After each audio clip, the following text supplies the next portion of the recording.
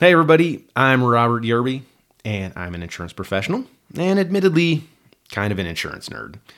My friends and family tell me that nobody is going to want to listen to a podcast about insurance. So instead, on this show, I'm hoping to share a story or have a conversation with a guest about some relatable experience, and then show you how insurance impacts that story or topic. My hope is you'll enjoy a few laughs with me and maybe learn at least one interesting thing about insurance along the way. Here we go. Okay, everybody. I got a quick story for you. About 2 months ago, I convinced my girlfriend to record an episode of the podcast with me. And best I can recall, she and we talked about something had to do with vacation insurance or something like that. But it ended up being a pretty good conversation. And when we finished, I realized I had not hit record. And so we had this, 25-minute conversation, and it's lost, right? I didn't record it. And so every time that I've asked her to join me on the podcast since then, she's been like, she'll say something about, I already did it with you once, and it wasn't that bad, but, Anyway, I missed my chance. Well, I finally corralled her again and got her to record an episode of the podcast with me again today. So she's doing me a favor by coming into my office and doing this with me. And we get everything set up. I got all the levels worked out, and somehow I didn't record it. Somehow I swear I hit record, but it didn't record until we were about halfway through, and I happened to be looking down to see how many minutes had gone by, and I see that I wasn't recording it. So I quickly and very, very casually hit record. So we started from halfway through, and I don't think that she noticed. And fortunately, she's not a fan of the podcast. She doesn't listen. So she'll never know that I only started recording it halfway through. But what follows is going to be about half of the conversation that I had with my girlfriend Daisha about dental insurance. Since I don't have the recording of me introducing her, Daisha is a dental hygiene student. Okay, she's about halfway through her dental hygiene program, and she also works at a dental office somewhere in the greater Phoenix metro area, and so she brings that expertise to the discussion. All right, here we go. Well, I don't know what's typical. I'm pretty loyal to my dentist. If I think I got a good dentist, I'm just going to keep going back to that dentist. I mean, something would have to happen where, I felt like I got a service that was really bad, or maybe if the hygienist was just annoying, or I don't know, poor technique, something would have to be wrong, right, for me to switch a dentist. Mm-hmm. That seems like a big hassle to find another dentist. Also because I've had some bad dentists. If I feel like I have a good one, I'm not going to risk going to somebody else. Yeah. What percentage of dentists do you think are good at what they do? Whatever that is that they do, what percentage are good at it? Me just giving an estimate as far as everyone, or the people that I've witnessed and worked with? Well, I think you're basing it on, your experience with people you've worked with and had referrals from and all that. I'm going to say, okay, well, we have hundreds of referrals, and I don't know all of them personally, but just an average, I'm going to say 80%. 80% are good. Yes. Okay. But also, again, that, it just depends on what you want. Do you want someone who is preventive, doesn't want any problems to happen, or are you okay with someone being more conservative? And good is just, it's different in everyone's eyes. Well, I don't want to be drilling into my teeth unnecessarily. I don't want to be drilling into my son's teeth unnecessarily. Because once you start doing that, okay, eventually that that filling is going to go bad. Hopefully it's decades later, but eventually it's going to go bad. I got to do it all over again. I mean, there's fillings that have lasted. I've seen patients who have had fillings for over like 30 years and they're still in good shape. So I think it also depends on what you're doing at home and your oral health habits and routine. So 80% of the dentists are good. I don't know that I've ever talked to anybody about getting a second opinion about dental work. But of course, sometimes services will be in the thousands of dollars. And if you were going to have thousands of dollars of work done on your car or your house, I mean, you might get another contractor, another, body shop to look at it and give you an estimate. Are people getting second opinions on dental work? All the time, yeah. Do they? Yeah, we're a specialty office, though. We're sent patients who need root canals, extractions, implants, surgery. And sometimes they'll come from another endo office or another perio office with their 3D scan, their two-dimensional x-rays, the doctor's notes, and whatever their doctor told them that they needed. And a lot of the times, it's about, like, what we find is, like, I don't think there's ever been a time where someone's shown up and like, oh yeah, I don't need anything.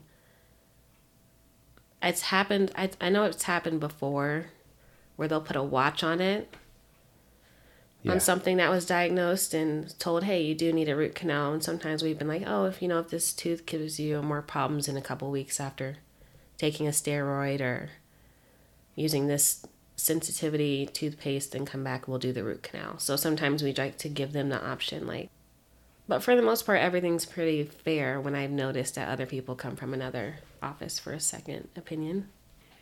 I'm going to blow your mind. You and I have never talked about my strong opinions about dental insurance, have we? I think briefly. Okay. I think dental insurance is garbage. I don't. We did have this conversation, actually. We were out to dinner, right? Yes. Yeah. Okay. I remember that dinner now. Yeah. So to me, like, I'm an insurance purist in the sense that I feel like you look at a risk, you underwrite it, determine, the likelihood of that loss occurring. Dental insurance isn't really underwritten. Dental insurance, like, you get, if we're talking about like group dental, you get the costs for the previous year for that group, and then, they just add another 20% for the cost of administration and insurance profit, and that's it. It's just it's cost plus. There's a term. It's not really underwritten. It's completely inefficient. I'm coming from a place where, like, I've never really had a lot of really expensive dental work that needed to be done. So I don't want to say that it's not an expense that could be a hardship for somebody. I know that it can be, but dental insurance is just such an inefficient way to cover that expense. I don't know. I don't have a lot of respect for it, obviously. I mean, I do, because, like, with my experience as a specialty office, like, by the time patients sometimes get to us, it's their second consult. Typically, you get one a year, and you get that when you go see your dental dentist. That there's your free exam. And then when they get sent to us and referred to us, that's another exam that they need, which means that they're automatically going to be coming out of pocket for it because there's a frequency limitation on exams, right? What does that cost? $100? A consultation for us with no insurance is $385. What? Yes.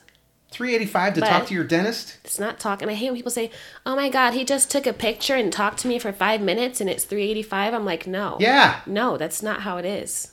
No. That, like, enrages me. I'm like, oh my God, I can't believe it. I'm like, you signed the paper. Well, first of all, we have patients sign Okay. an estimate just for the consult so that they know before they even get brought back, because it just you want causes them to know a lot up of drama. front that they're getting screwed. Okay. No. Great. Well, this is my thing. Like, for instance, I don't even know if I'm allowed to discuss this. Well, I don't know. Anyways, Aetna. Let's say you have Aetna. Let's say. The consultation goes down to $330 just by having Aetna. You have Delta Dental, it goes down to $287. Guardian $293, Cigna $302. So even though it's not a bunch of money that you're saving just from the consult, you get different fees just by having, that insurance. Yeah. Okay. So there's negotiated rates in the network. I get that. Exactly. And I think that that's what's helped people be able to afford the dental work that they need. Okay. And even when patients buy a discount plan, just pay a one-time fee, that's beneficial to me because I'm you're getting cheaper rates. You pay $100 a year. Okay. I gotcha. So instead of paying $1,525 for a root canal, not including the consultation, your grand total is $1,960. Then if you have Delta, let's say you don't have coverage, you just have the discount plan with Delta, you're spending maybe $1,000 for the same thing. So it saves you a ton of money.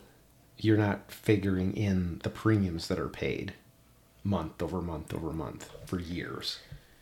In my experience, patients talk about paying literally $30 sometimes, $40, $100.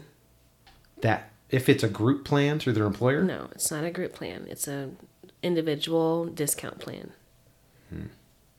All right. Yeah.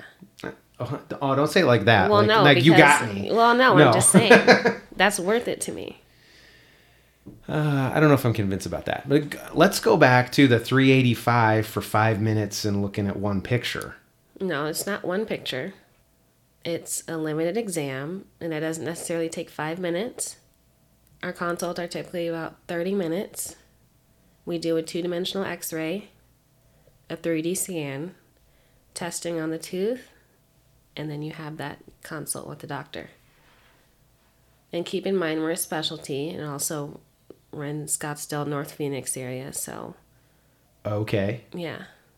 Is that $385 then applied to any No, absolutely not. Well, I'll give you a comparison. So everybody always always ask that.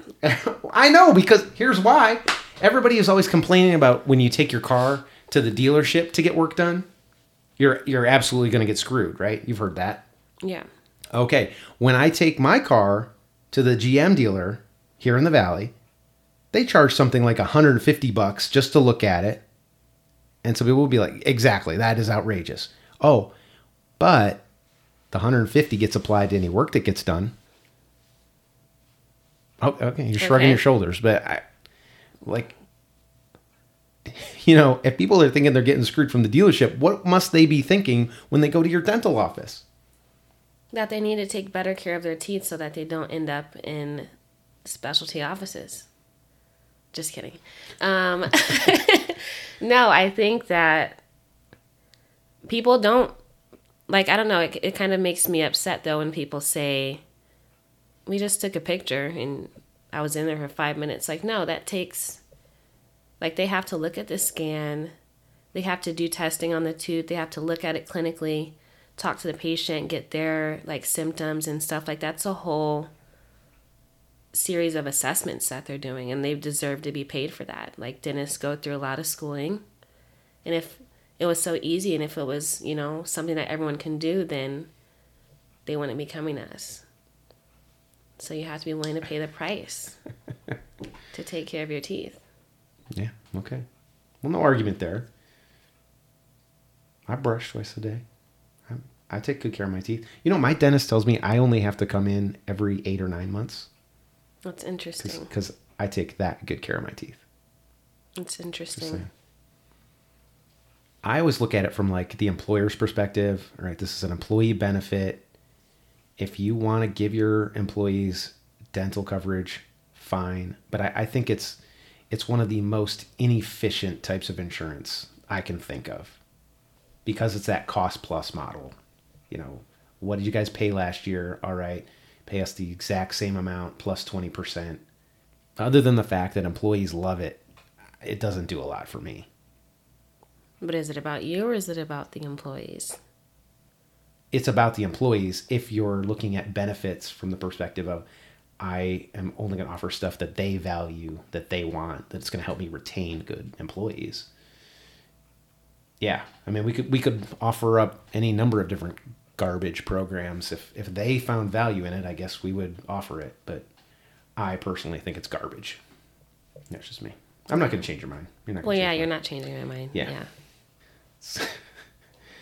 Cats and dogs here on the podcast. All right. And okay, so I'm just curious now. You work at a dental office. Do they have dental insurance for you? This one does, okay. But it's actually not very common that dental offices offer dental insurance. Why not? Well, for one, a lot of them will provide free cleanings for their employees, so that's the main thing, is to go get your cleaning. Yeah, okay. And like me, I got my root canal done for free. That was a $2,000 visit, and that was entirely free. And then based off like just networking with other dentists, my crown was like $1,500. That was free. I knew him. And then I know in most cases though, if you go and get like work done at your job and they don't offer insurance, they'll give you like a discount, like half off. Yeah, okay. But it's yeah. I actually had a hygienist come in the other day, and she was paying for her root canal, and she didn't have any insurance. She's like, it just sucks. Like, no dental offices offer dental insurance. I was like, I know, it's crazy. But I think since you're just in that field, it's easy for you to take care of what you need to get done in your own office. All right, cool. Well, so the name of the podcast is One Interesting Thing About Insurance. I actually think there was a lot of interesting things about dental insurance this week. So, thank you. Yeah, thanks for having me. Congratulations on finishing your first year of dental hygiene school. Thank you. You have 1 year left. Yep. And then you'll be in the summer. Oh, and the summer. Yes. And you'll be a hygienist. Yep. Good stuff. Okay. Well, thanks everybody. And if you like the podcast, tell your friends, give us a rating. And if you are an insurance producer or adjuster and you need insurance continuing education, check out our live webinars at bmfce.com. Thanks.